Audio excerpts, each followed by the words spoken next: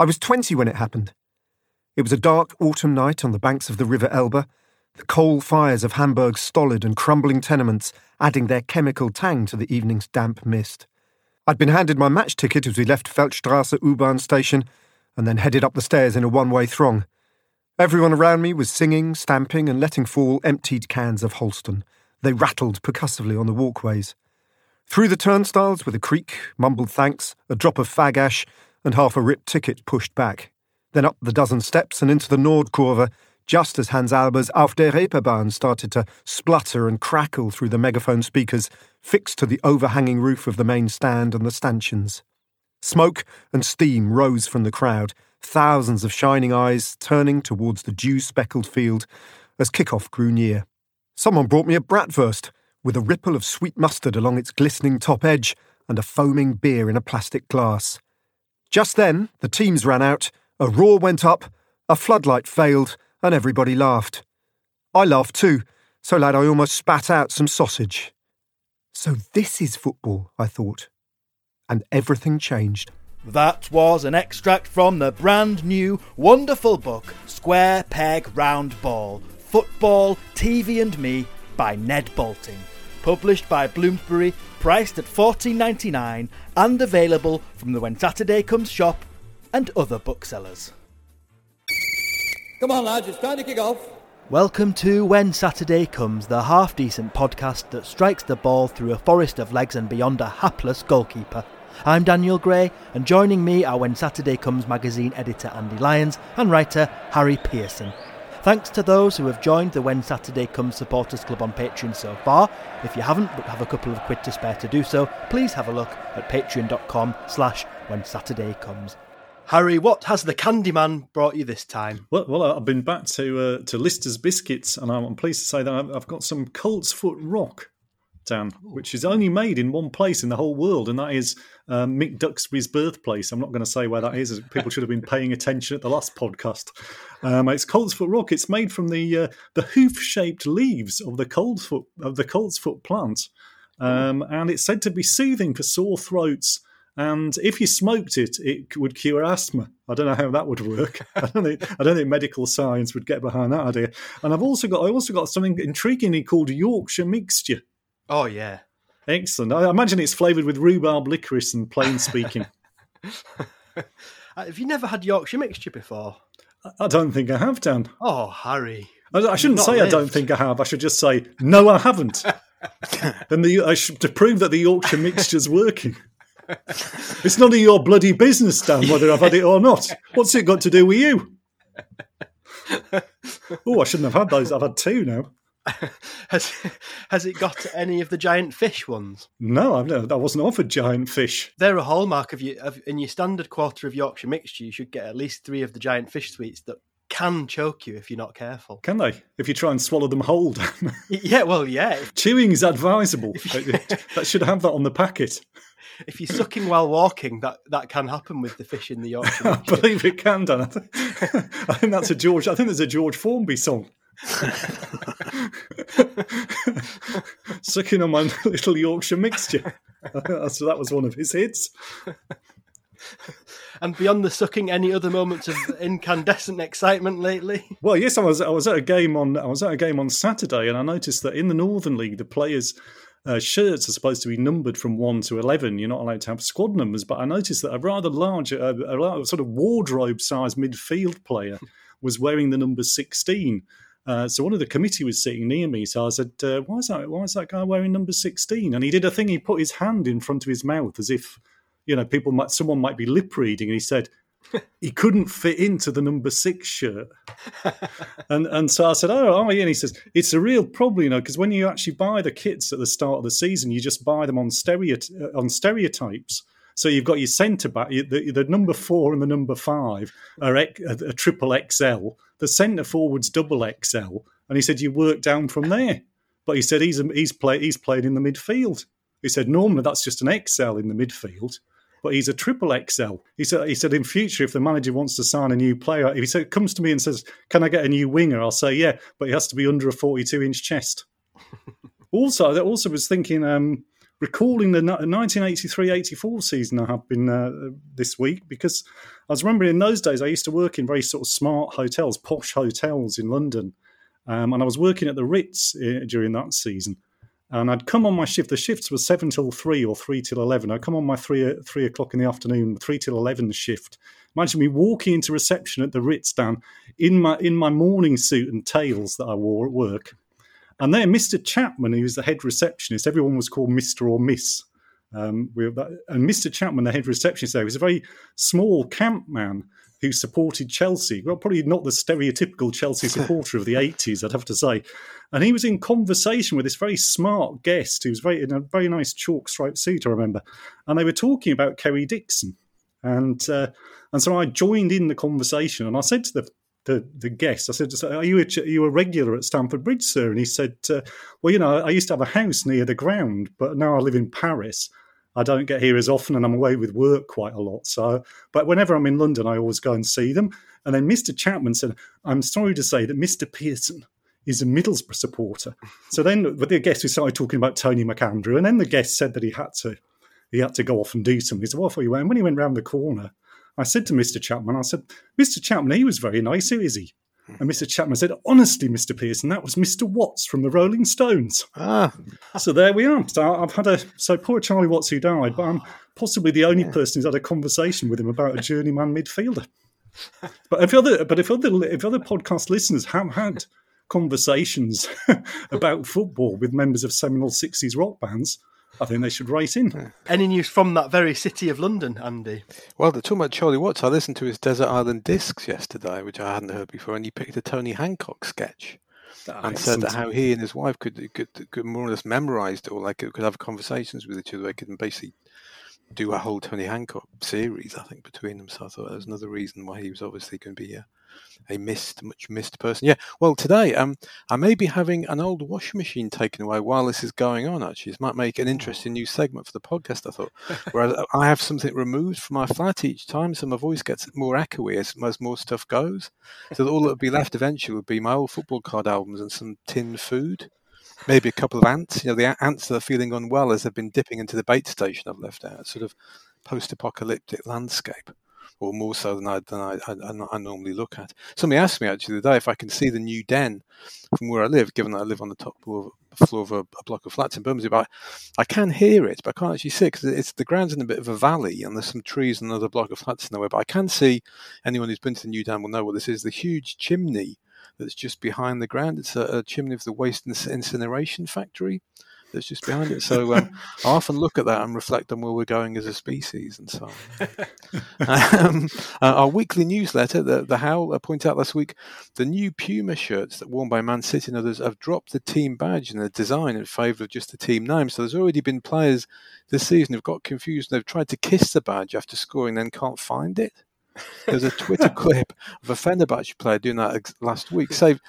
But it serves anyone right for being such a phony anyway. I think that you want to kiss the badge. Finally, other soccer news. Real Madrid, apparently with debts of 355 million euros, have bid 160 million for Kylian Mbappe, and apparently fairly confident of getting. This is the same club who insists that they needed the European Super League because they were struggling financially. So how can they afford that? I mean, have they found their money somewhere? I mean, I found a 20p piece in the back of a kitchen cupboard yesterday, so I suppose it's just that, but on a bigger scale, isn't it? And issue 413 of When Saturday Comes is out very soon, and the letters pages are once again full of pleasant tittle-tattle. Which letters did you enjoy in particular, Andy?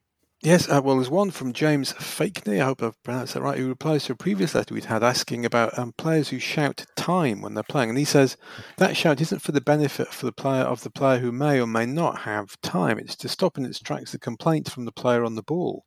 He says, as a Majestic utility player for many years, on regular occasions I had a poor first touch, which resulted in the ball being hoofed away anywhere in panic. So the embarrassment of hoofing when no one was within 10 feet can be redirected towards teammates only if there's been no time shout first. So there's that. Also a letter from Eddie Hutchinson that replying to a letter about seeing a referee penalising a goalkeeper for holding onto the ball too long. Says that he was at a game in April, Knapp Hill Athletic against Hersham in the Surrey County Intermediate League, where The home goalkeeper was penalised by an incredibly eccentric but approachable referee whose armour included blowing for half-time after having left the pitch to retrieve a drink from his bag, and requesting that players, quote, step inside my office when he decided he wanted to admonish them. So he sounds like a character, doesn't he? So watch out for him on his rise up the league. Do you think he might be irrepressible, Andy? I think he hasn't been repressed enough, as I so often say. And what about you, Harry, the letters page? I enjoyed Dave Norman's letter about rising sea levels and the positive benefits perhaps for West Bromwich Albion, whose ground is of course the highest above sea level. He said perhaps if they just wait long enough, they'll be able to win. They'll be able to win the Champions League because they'll be the only club literally still afloat. So I enjoyed that. And also Graham Simpson from Birmingham wrote a letter about a column I wrote quite a while ago, I think, about football rattles. About a family heirloom family rattle. He's a Derby fan, and it had previously been an ARP warden's rattle, which immediately makes you think of Mr. Hodges from Dad's Army, doesn't it? And he said that his grandfather took it to various FA Cup games, and he himself tried to take it with him in the 1960s, but he was only a child and so could barely lift it because it was such a heavy item. I think to predict a letter in the next issue of When Saturday Comes, isn't someone like Buxton actually the highest ground, obviously not a league ground, but in England? Buxton is always one of those places that gets either the heaviest snow or the first snow, isn't it? They were always getting snow in Buxton. That was a place where one of I think the West Indies were playing there in a cricket match, and it was actually they had to come off for snow. It was in about July or something, I think, yeah. So we look forward to talking about that letter next time. And now a plea. Please join us for another live online event, this time SHOT, the Art of Football Photography, when I'll be joined by WSC photographers Colin McPherson, Simon Gill and Paul Thompson on September 16th at 7 p.m. This is your chance to hear the stories behind the images as When Saturday Comes photography team talk through their collections. Discover what goes on to get the perfect shot, from choosing where to visit to spotting the best vantage point and what it takes to stand out in the busy world of football photography. Our Patreon subscribers get discounts depending on their tiers, that's TIER tiers. Please see our Patreon page for details. Otherwise, tickets cost a tenner and can be purchased at whensaturdaycomes.eventbrite, that's brite.co.uk.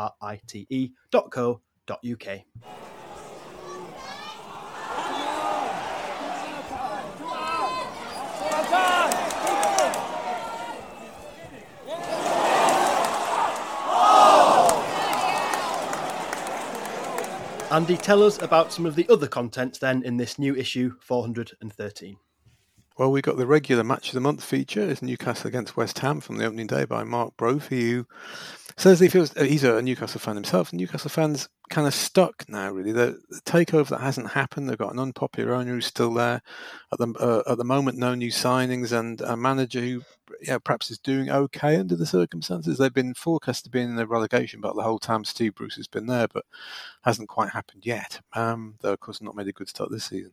We got Mike Bailey on Kidderminster Harriers ending their relationship with their caterers of 60 years or so, called Quality Fare, FAYRE, who made the award-winning food, including cottage pie, broth, and hot pork rolls, became well known to fans visiting the ground. The club have been in some financial trouble, so it could be that this is really just an important way for them to save money, but an end of an era nonetheless. And got Mark Sanderson on the revival of Subbuteo.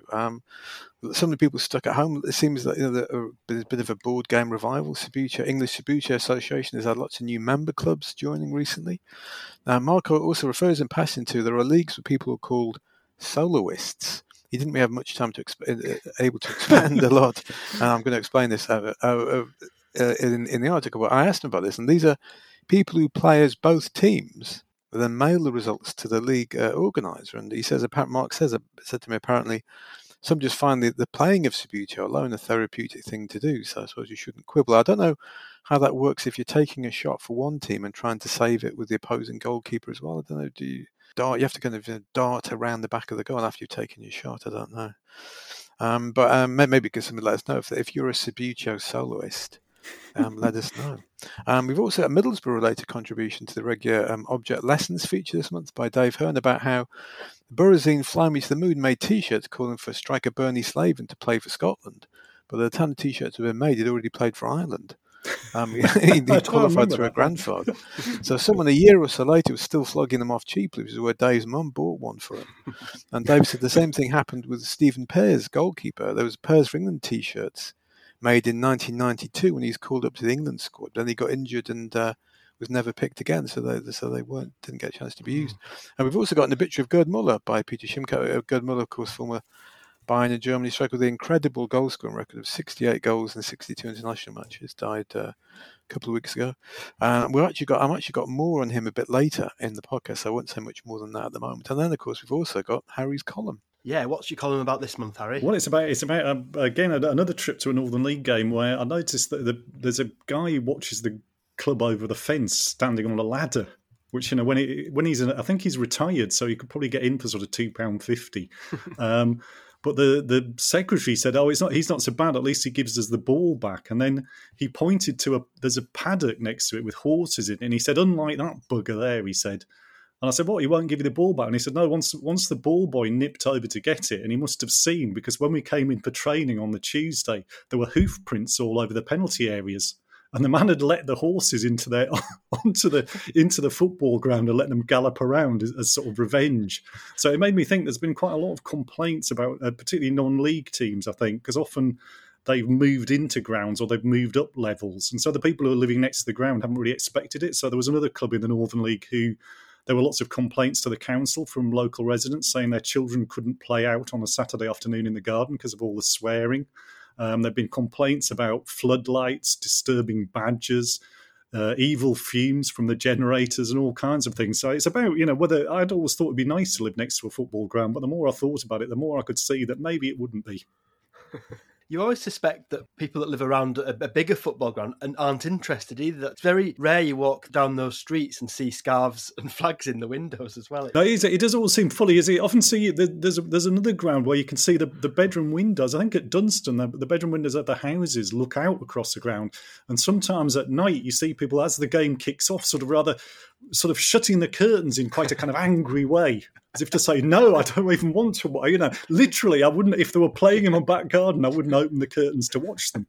People are literally sending that signal out.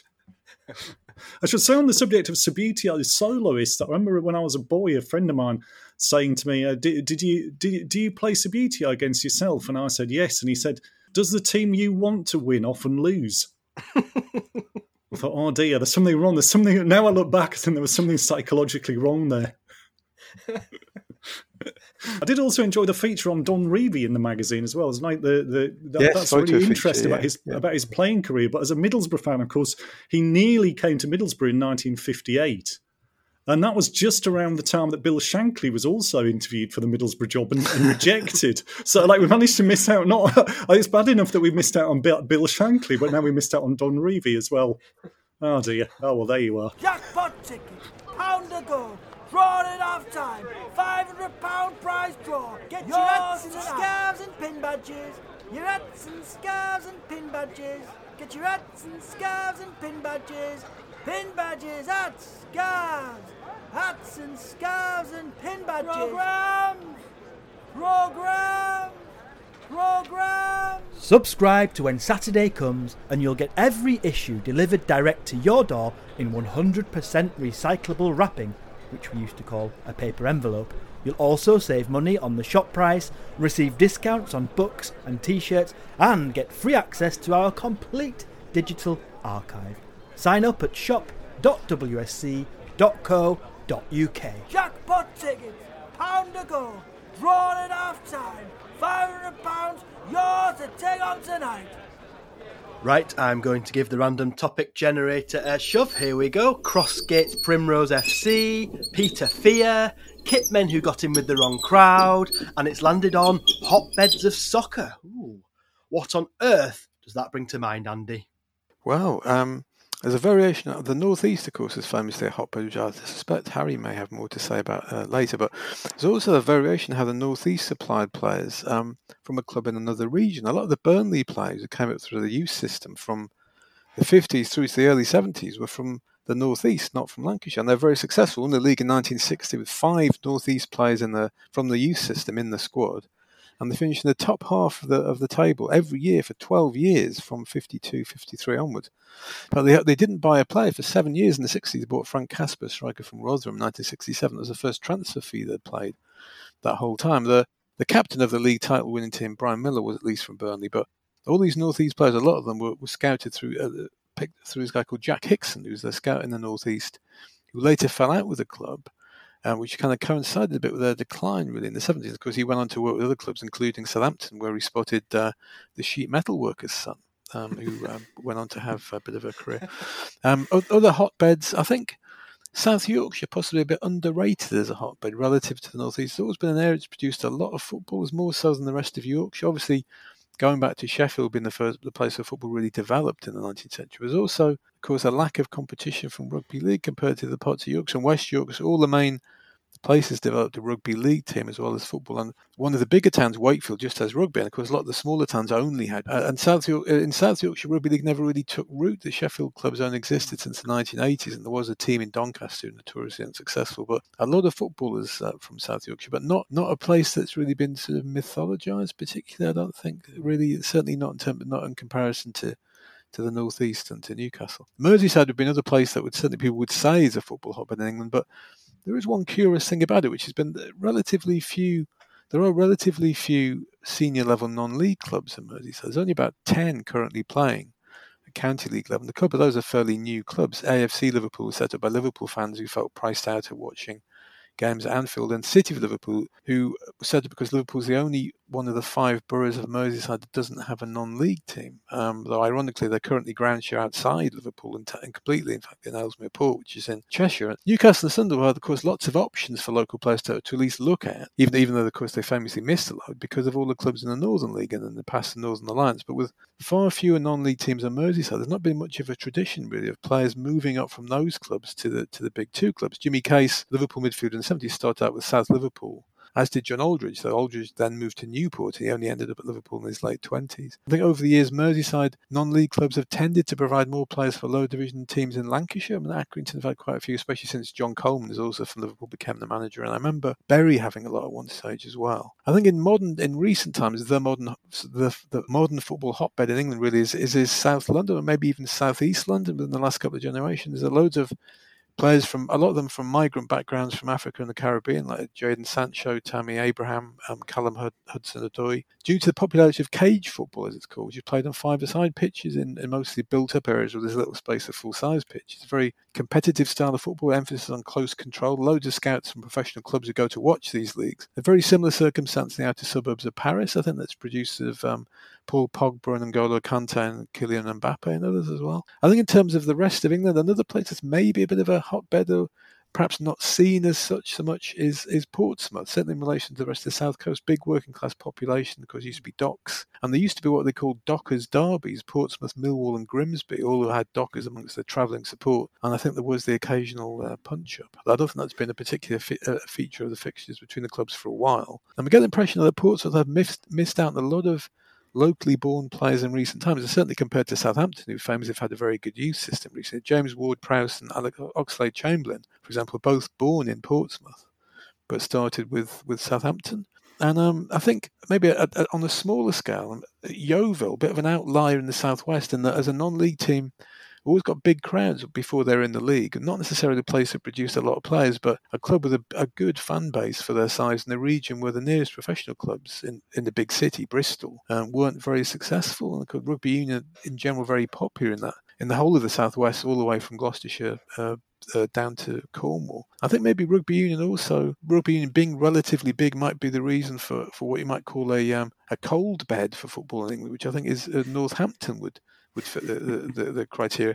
Quite a big town, just under 200,000 people, bigger than Middlesbrough, and bigger than various places that became traditional football towns like Blackpool and Preston. But they've only ever had one season in the top division, most of the rest of the time in the lower division. I don't know if it's something to do with local industry. Northampton was mostly small workshops like shoes and gloves and things like that, not big factories. They didn't really have never developed a tradition of large numbers of people clocking off on Saturday lunchtimes to go and see the football, in the way that happened perhaps in the North East and Merseyside. The cold bed thing's really interesting, isn't it? I often wonder in that area why Corby didn't do better, given the amount of steel workers and tradition like that there, and Glaswegians and all the rest. I would have said so, yeah. Corby, there's a lot of big Scottish population. I wonder if a lot of them are sort of more like exiled, Rangers fans perhaps, and they don't really never really got into identifying with the local club. Yeah. And Harry, hotbeds of soccer? Well, I think, Andy's mentioned Jack Hickson there. He was actually a railway clerk at the Newcastle Central Station as his day job, and then scouted by I was going to say scouted by night. I don't know what he did. Probably on Saturdays, he had a day off probably. He's scouted by night. That's a title of a 1950s film, I'm sure. Anyway, yeah, I mean, one of the places that he was obviously quite active, and the Hettonley Hole, which has got a population of about 15,000. One of Burnley's great managers, the guy who kind of set things up, I suppose, was Harry Potts. He came from Hettonley Hole. Stan Ternant, who was from Gateshead, also very strongly associated with Burnley. He said that Harry Potts didn't look like a football manager at all. He looked more like a dapper middle-aged geography teacher. Jimmy Adamson, who was also manager of Burnley and played for that Burnley team, he came from Ashington, born in the same street as the Charlton brothers. But Jimmy Adamson was a bit dismissive, and I think was involved in sort of ousting Harry Potts from the manager's position. And I think he said that Harry Potts, the only advice that he ever gave the players, there was advertising hoardings around the side of the pitch, and he told the wingers, don't cross till you get to the third O in Woolworths. That was apparently his advice. But anyway, Harry Potts grew up in the same street as Bob Paisley.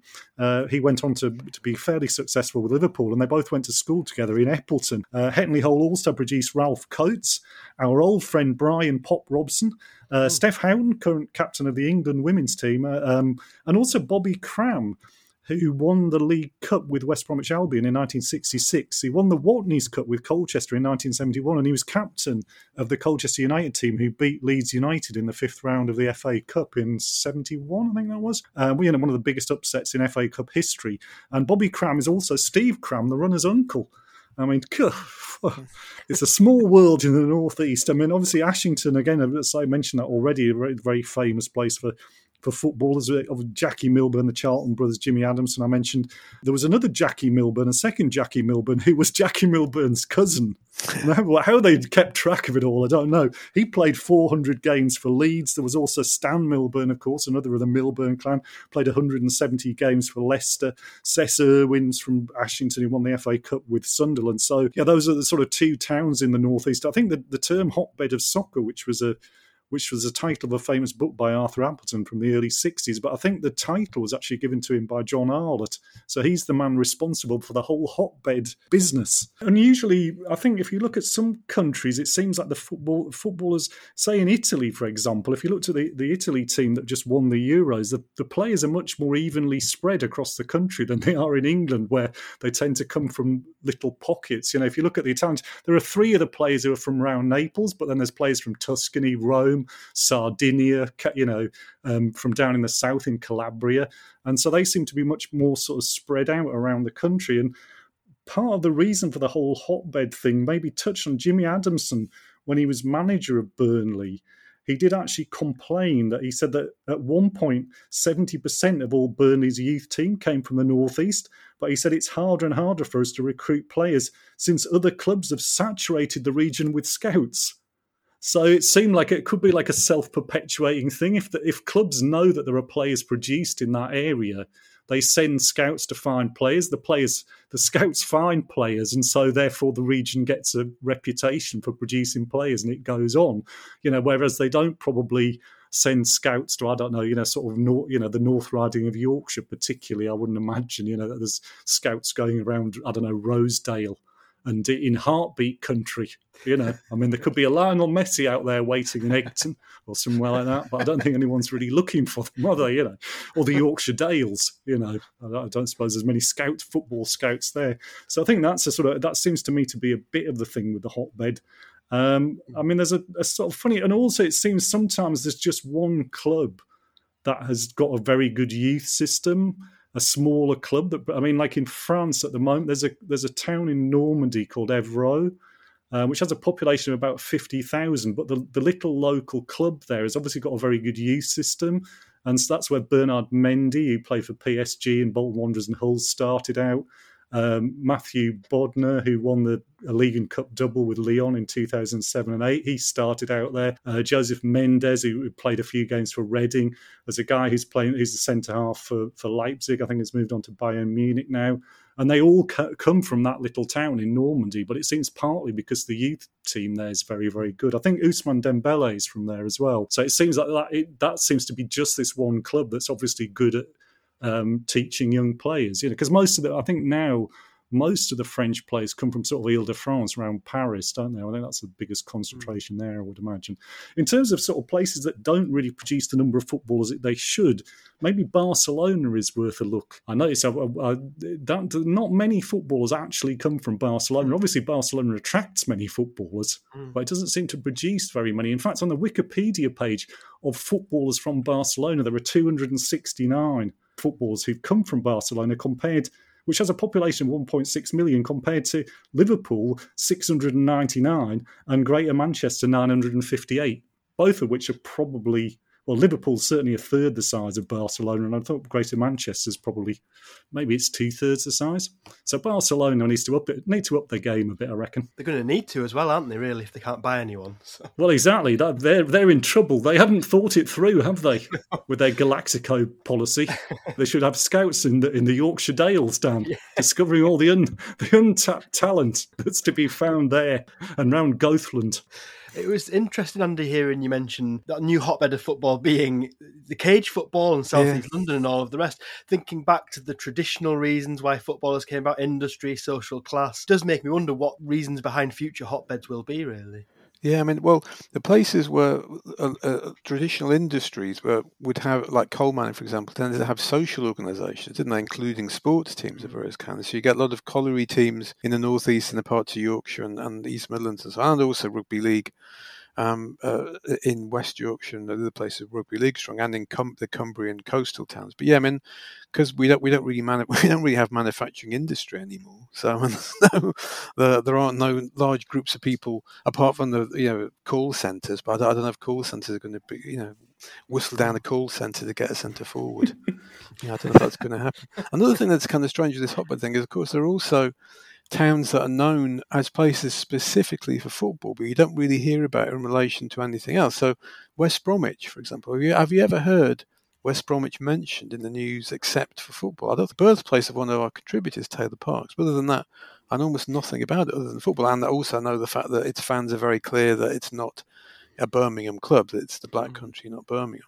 And in Germany, I wonder if the same thing applies to Mönchengladbach, actually, a famous football team, particularly in the 70s, but it's not a big town. And it's in a heavily populated region where there are loads of other football clubs in much bigger cities. There's also, talking about football abroad, actually, a place we had an article about WC once years ago. So a region in Ecuador called Esmeraldas in northern Ecuador, where a large percentage of the population are black, descended from slaves. And Ecuadorian clubs in the major cities didn't used to scout for players there really until about 30 years ago, but it's since had a huge impact on the national team. And the previous Ecuadorian teams hardly contained any black players. Over the last 20 years, when the national sides qualified for World Cup 3 times, having never done so previously. Often about half the team has been black, mostly from Esmeraldas region, and especially from one small area called the Chota Valley. That's got a population of about 30,000 people, but it provided 7 of Ecuador's squad of the 23 for their first World Cup in 2002 were all from that one place of 30,000 people.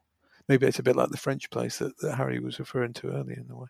The other odd thing, or something that may have changed slightly, is that private schools seem to be producing quite a lot of players now. I noticed that Whitgift School, which used to produce quite a lot of rugby players, Callum Hudson-Odoi, Victor Moses, and Bertrand Traore, who plays for Aston Villa, right? They all came from that private school. And I think also there's a young player who's just gone to Bayern Munich as well, Jamal Musiala. He came from Whitgift School as well.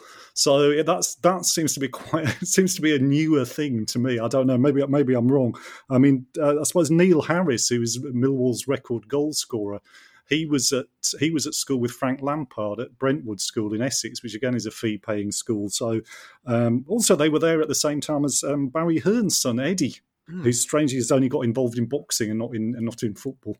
I mean, I suppose in the old days were all the sort of amateurs who came out of Winchester and Eton and Harrow, weren't they? But they only ever played as amateurs. They didn't turn pros. So I mean, that seems quite an unusual or maybe a newer thing. And maybe an element of it perhaps is in some cases, as with Frank Lampard, where whose dad was a footballer, that as players themselves, that when they retire, make quite a lot of money. A lot more players probably send their kids to private schools now, so maybe we get more generations of players, 2 or 3 generations of professional footballers, where more of them have been from private schools because the families have made more money through football than used to be the case.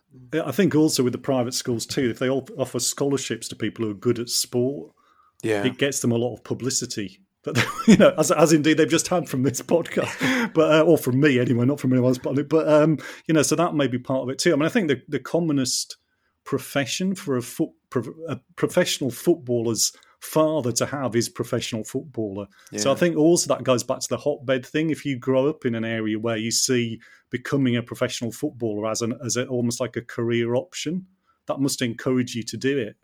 It's a bit like, with cricket in the West Indies, people could see that they could, you had all those great cricketers, so people thought that was an option for them. Whereas, so I think that's another thing with the hotbed, that again, it becomes that sort of self-perpetuating cycle where people see that as a way out, or see that as something they can do because other people around. If you're one of the Milburn family in Ashington, some part of that huge clan, if you don't become a footballer, you're the weirdo, aren't you? So also, I suppose, private school playing fields and schools are losing facilities all the time, aren't they, for sports? And because private schools don't, and private schools own quite a lot of land, very often also through their controversial charitable status.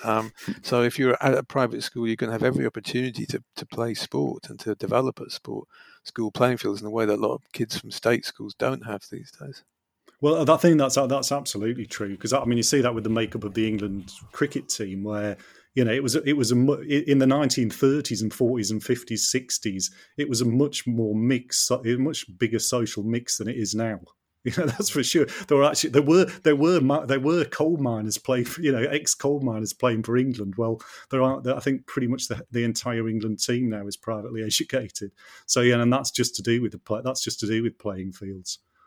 So it's that's the way we've come. We've gone from coal mining producing footballers to private schools being the only ones who can afford to have the fields for them to play on. Progress.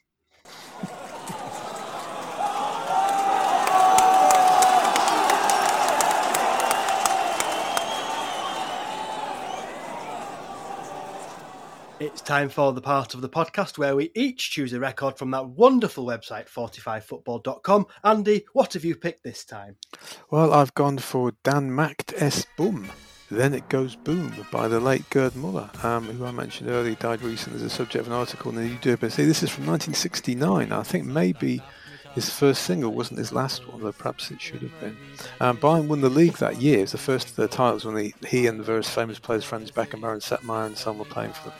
There's a photo of him on the cover wearing robes and a crown like a sort of emperor of goals, but looking uncomfortable, I think. And Muller, I think, was quite a shy person. He does sound, I think we could say, a bit hesitant on this single, possibly not helped by the comedy boom sound in the chorus. It sounds a bit like a Benny Hill sound effect. Dann macht es Bumm, dann gibt's ein Tor.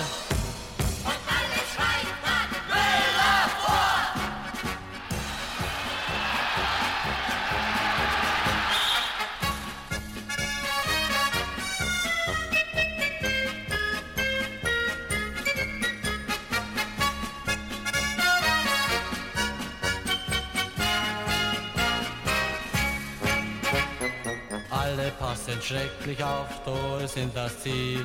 Ja, so ist es immer neu bei jedem Spiel. Einmal kommt die Flanke rein, ich komm angezischt und schon habe ich den Ball erwischt. And Harry, what's your choice this time? I've gone for Captain Dread by the Amsterdam reggae band Revelation Time from 1987. It's got a big picture. I was been put off picking this record because it has a big picture of Rudd Hullet on the cover during his great dreadlocked, mustachioed, peg-panted baggy shirted glory years. And so I thought he was singing on it, but luckily he isn't. Although probably he was sort of skanking away a bit like the dapper geography teacher in the background when they were recording it. But actually, it's not a bad little tune, I reckon. He runs like lightning, thunder when he kicks the ball.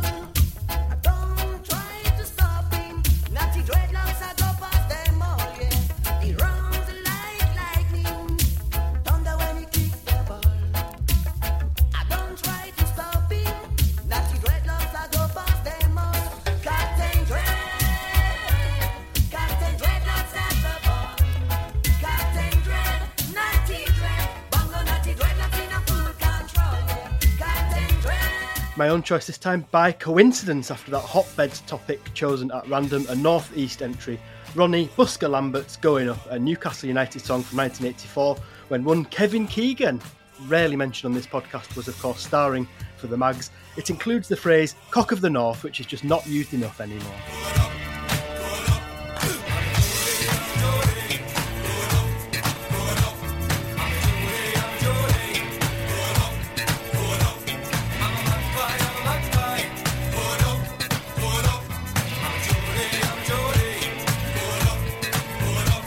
I got fucking way good and it does me good when the magpies feel like I know they should. So how we lads, we are smiling faces. Newcastle are going places. We've been down for many seasons. Cheer up lads, we've got good reason. Come on. Each month on the When Saturday Comes podcast, I have a quick chat with someone from a club fanzine or podcast in a mirror of the way in which WSC once acted as a pivot for this country's vibrant zine movement. This time, I was joined by Gary Hutchinson of the Lincoln City website and podcast, The Stacey West. So I started the Stacey West at the tail end of the 2015-2016 season.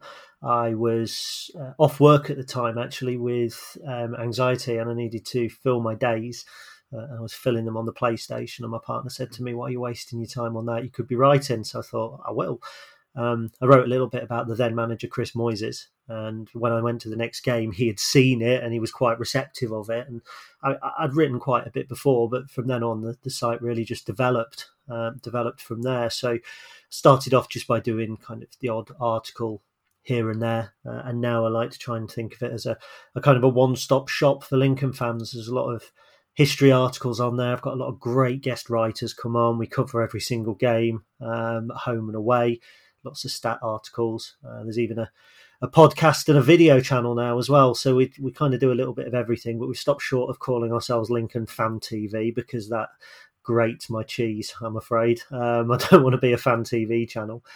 From that, a book came as well, a little bit further back in history, so to speak. I was the Lincoln City mascot, Poacher the Imp, so I dressed up as an imp and went all over the country for 16 years, whilst I was kind of battling this anxiety, and I stopped short at depression, but maybe so.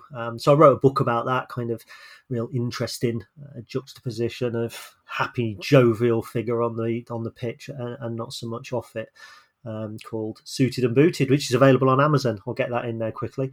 So that's really the site and what we do. So tell me more about how. Do you think football and writing about football has helped then with your anxiety? Presumably that's something you cover in the book.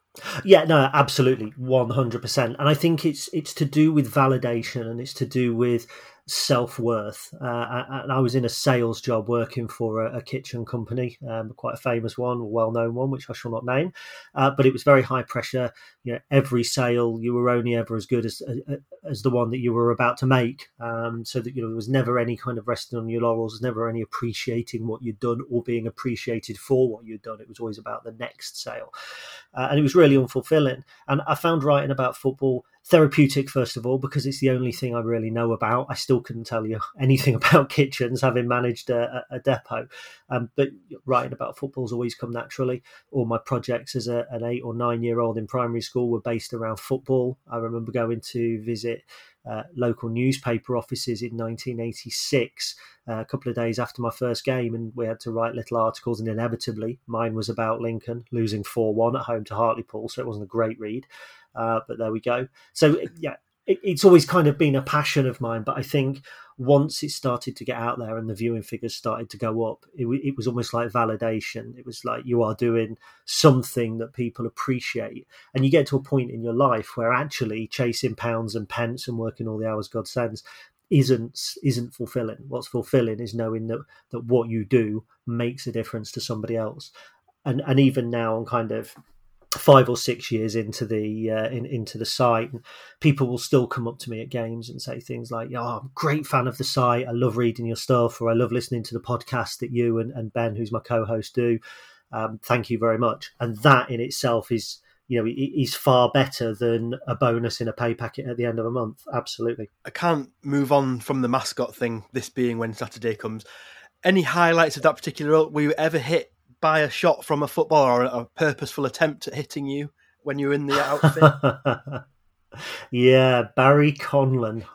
Barry Conlon, for those who might not remember, I think, he was at Man City for a while, but he was, me and him had an ongoing feud that he didn't know about, that he eventually triumphed in. But it was, I think it was November 2007 or 8, and it was my birthday actually, and I remember coming out of the tunnel. And if there was something in the way at the end of the tunnel, if it was a football, I'd kick it. If it was a mascot, you'd ruffle the hair. You did something as you came out of the tunnel. So there was this football just in the way. So I gave it, leathered it up the field as much as you can do in, size 26 foam boots. And it turned out that it was the football that Barry Conlon was training with. So he went and retrieved it and smashed it straight in my face. Drop kicked it from about, 5 yards. And he split my lip. I had blood kind of in my mouth. I went to confront him at the end of the game, so I waited by the tunnel. We'd lost 3-1. Had we won 3-1, it wouldn't have crossed my mind to do this. And I remember waiting by the tunnel and kind of shouting at him like, "Oh, Conlon, look what you've done, blah, blah, blah." And I realised that was a bad idea when all 6'4" of him kind of emerged and cast a shadow, not just over me, but like over the stand behind me and everything. It was like Mr. Stay Puft coming towards you. So, I was actually saved by a defender they had called Joey Hutchinson. So my namesake, I think, stopped me from getting a bit of a leathering. Paul Warne did something similar as well, but didn't split my lip, and that was my fault because I could see he was training with the ball, so I asked him to pass me it, and he did, thinking I'm doing a nice thing for the mascot, and I booted it into the fans and ran away. So I absolutely deserved it from Paul Warne. Moving on to your supporting life then, when and why did you start going to watch the Imps? Well, I started going to watch Lincoln in 1986, October the 5th, to be precise. And as I say, I remember it clearly. We lost 4-1 to Hartlepool. It was a Sunday afternoon kickoff. And there was about 2,000 people in Sincil Bank. And it felt to me at the time like all the people in the world. It was actually as punishment. The day before, my dad had decided it was time to take me to football. I'd got quite into the World Cup, Mexico 86 World Cup. I collected the stickers. I'd had no interest in football before then. I was like 7 years old. And I had this real deep desire to be a football fan, and my granddad was a Lincoln fan. My dad was a Lincoln fan who had been made to choose a big club so that he wasn't bullied, so he had also picked Chelsea but kind of always leant towards Lincoln. And at the time we'd been relegated to Division 4 after several years in Division 3. We were on a downer, and at the end of my first season we were the first team relegated out of the Football League, and my dad decided that actually supporting Lincoln probably wasn't the best thing for me because I was ginger, pale and weak as well, so I think he thought that I might get a hammer in. So we drove to watch Nottingham Forest and Manchester United on October the 4th, but we took my brother, who was younger than me at the time, and mum, and they were going to go into Nottingham, and me and dad were going to go to watch the football. And we drove past Newark Air Museum. My brother started crying and kicking off in the car because he wanted to go and see the planes. So we postponed the football. The next day, I was caught swearing as a 7-year-old in the backyard by dad, and mum decided she didn't want to spend the day with me. And dad had already planned to go and watch Lincoln. So I was forced to go and watch Lincoln with my dad, which, delighted me, but probably not so much my dad. And I think when we got tonked 4-1 on an absolutely miserable afternoon, it was cold. Dad thought that maybe I'd give it up and never go again, but actually everybody around me was swearing, and it was bizarre. It's like being punished for robbing a bank by being given all the money in the world. I was pretty much hooked from that season onwards. I watched 2 other games that season. I remember them both. We beat Swansea City 4-0, and we lost 1-0 to Cardiff City. and were relegated at the end of the year. And my first full season, therefore, was in the Vauxhall Conference. And, it's quite historic. We won the conference. We were the first team to be relegated out of the league, first team to bounce back. It was so many iconic players playing for us. And, when you're a child and the last game of the season, my granddad, my nan, all my cousins, my aunties, my uncles, the whole family had gone to watch this game. There was official crowd 9,000. There was 15,000 in Sincilbank that day. And I get goosebumps now talking about it. And unfortunately, that was that. If it weren't for a miserable little brother and an aeroplane out on the concourse, I would have been a Forest fan. What a story. That is absolutely superb. So you may have hit upon this already with that first season, but what have been the worst of times as a Lincoln supporter? Yeah, do you know what? It's actually hard to say that relegation at the Football League was the worst of times, because when you're 7, you don't really get it. I knew Lincoln weren't in the Panini sticker album, so I knew we weren't a big club, but yeah, I saw my dad and my granddad cry the day we lost to Swansea, the final day of the season, but I didn't understand it, because the next season Lincoln was still going to be playing, there was still going to be fans there. I didn't get it. Probably the very lowest point for me was the next relegation at the Football League in 2011. So obviously I'd been the mascot there for 13 years at the time, and there was just this awful sense of apathy on that final day. I mean, we needed, I think it was 3 points from the last 11 games of the season to be safe. We beat Southend 2-1 in March, and people were talking about a late playoff run. And 2 months later, we were relegated out of the Football League. It was just awful. We were losing every week. I watched us get beat 6-0 at home by Rotherham. I think we were beaten 4-0 at home by Gillingham in that run-in. We couldn't hold on to a lead. I think we were leading at Crewe and Oxford and ended up losing those games as well. It was miserable. And the final day, it was Aldershot. And remember, it was 0-0 at half-time, and we would have stayed up had it remained 0-0, and Barnet, I think, were drawing at the same time. Then Barnet went ahead straight after half-time, so we knew we had to win, and it was never going to happen. That team could have played another 50 matches and we wouldn't have won. And I remember Danny Hilton scoring a penalty for them in the second half, which put them 1-0 up. He knew it relegated us, and he's an awful, awful man, because he kind of ran in front of our fans, celebrated and sort of pointing, "You're going down." I just thought that's utterly needless. It really is. I've always held an intense dislike of him, even more so than Barry Conlon, for doing that. So yeah, that was definitely the lowest of times. And after that, losing to Carshalton in the FA Trophy was pretty miserable. Losing to North Ferriby when they were National League North, again in the FA Trophy, 4-0 at Sincilbank, was awful. And just looking at the programme ahead of a game against like Salisbury or Worcester, or I remember when Solihull Moors came to Sincilbank, I'd been utterly convinced for my entire life that they were actually called Solihull Motors. And when you don't even know the name of the team that were turning up, it's disrespectful. I understand that, but it was just one constant low point after that. Conversely, then, what about the best of times? There's been quite a few. I mean, I have to go back to the Vauxhall Conference in '88 because I understood by that time what promotion was, and you understand when one season you've got 2,000 fans, and the next season, everybody that you know is at the ground. So that was a real high point for me. And I think the 96-97 season, oddly, we didn't finish in the playoffs, but we went on a cup run. We beat Manchester City, who were then what is now the Championship, but we beat them at Sincilbank 4-1. And then we went to Southampton and held them 2-2. They were a Premier League side, Letitia. They had the Dutch lad, was it Ulrich van Gobbel? Was that his name at the back?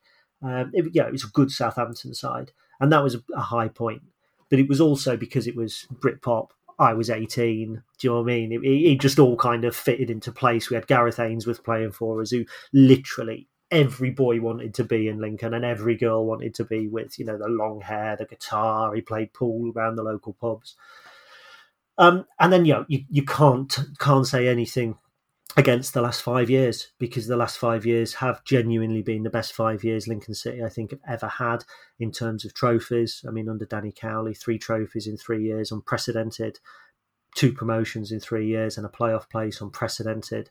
And then last season under Michael Appleton, a COVID hit club, cut back on finances, going to within 1 game of Wembley was amazing as well. It's just such a shame games like Liverpool in the Coca-Cola Cup wasn't in front of a full Sincilbank. I was lucky enough to be there in a box, but so few fans were. But yeah, we're on that upward trajectory. It's going to be a challenge this season, but it still feels now like the best of times. And I think when I'm 80 and I'm telling my grandkids, or well, I don't have kids, so telling somebody else's grandkids about Lincoln City, telling anyone who will listen about Lincoln City, I'll probably reference this period of time, and we just don't want it to end. Talking of Michael Appleton then, just how frightened are you of his massive arms? I'll tell you something, right? It's not his massive arms, because his massive arms come across in the photographs. You can see him, he's stacked, but he's got a death stare. And I think I've been lucky enough to interview him a couple of times. And do you know what? He's an absolutely lovely bloke. And I'm not just saying that because he's got massive arms, and if I said anything else, he'd tear me apart. He actually is a nice bloke. He's open, he's honest. There's no agenda with Michael. If you get an interview and you ask him a question, you will get an honest answer, and he then trusts you to do with that information what you will. And there's things I've become privy to that I know I would never put out. It's journalistic integrity, and you want to maintain that level of trust. But he has that trust in people, and I like that. But he is a terrifying man, and there's no way at all you'd want to cross him. I remember last season or the season before, Steve Evans come into Sincil Bank. And after the game, he did what Steve Evans does, waddled across the pitch to have a pop at the referee, and he went to have a pop at Michael Appleton, and it was hilarious because in his post-match interview, Michael said, "I put him back in his box," and genuinely, you could just see, Steve Evans getting smaller, and nothing's been able to do that. Do you know what I mean? The Cambridge diet, whatever, hasn't been able to do that, but Steve Evans shrunk at that point. And it's funny. Very few managers have touchline clashes with Michael. They've got plenty to say after a game, but nobody has a great amount to say at the time, which is interesting. Will be interesting when we play Portsmouth this year, because obviously Danny and Nicky Cowley like to have their say on the touchline as well. So that's going to be an interesting clash. But I know my money would be on if they were in the UFC octagon anyway. I've spent many months asking people in this slot, what are you looking forward to most about being back in the ground? You've been back. How was it?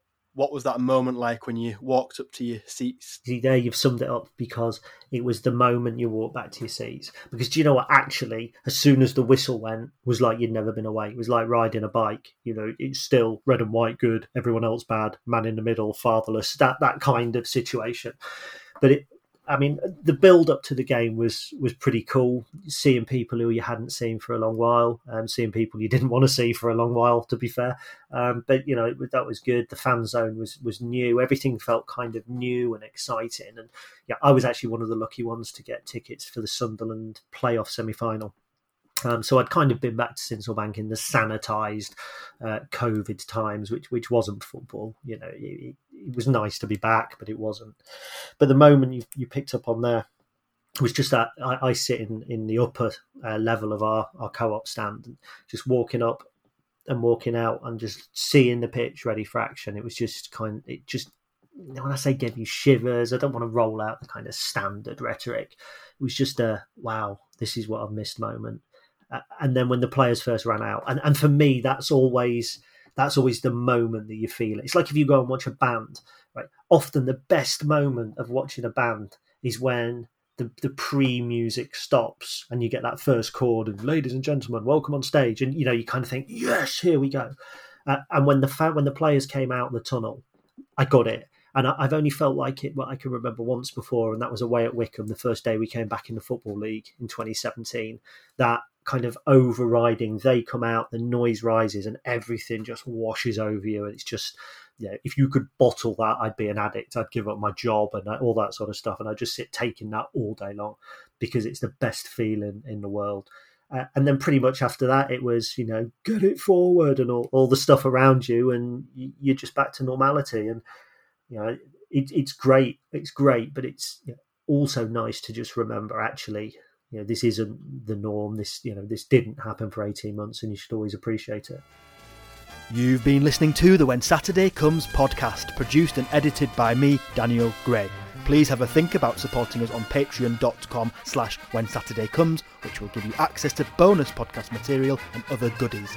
And please do join me, Andy and Harry again next time for more vital, topical and half-decent chatter.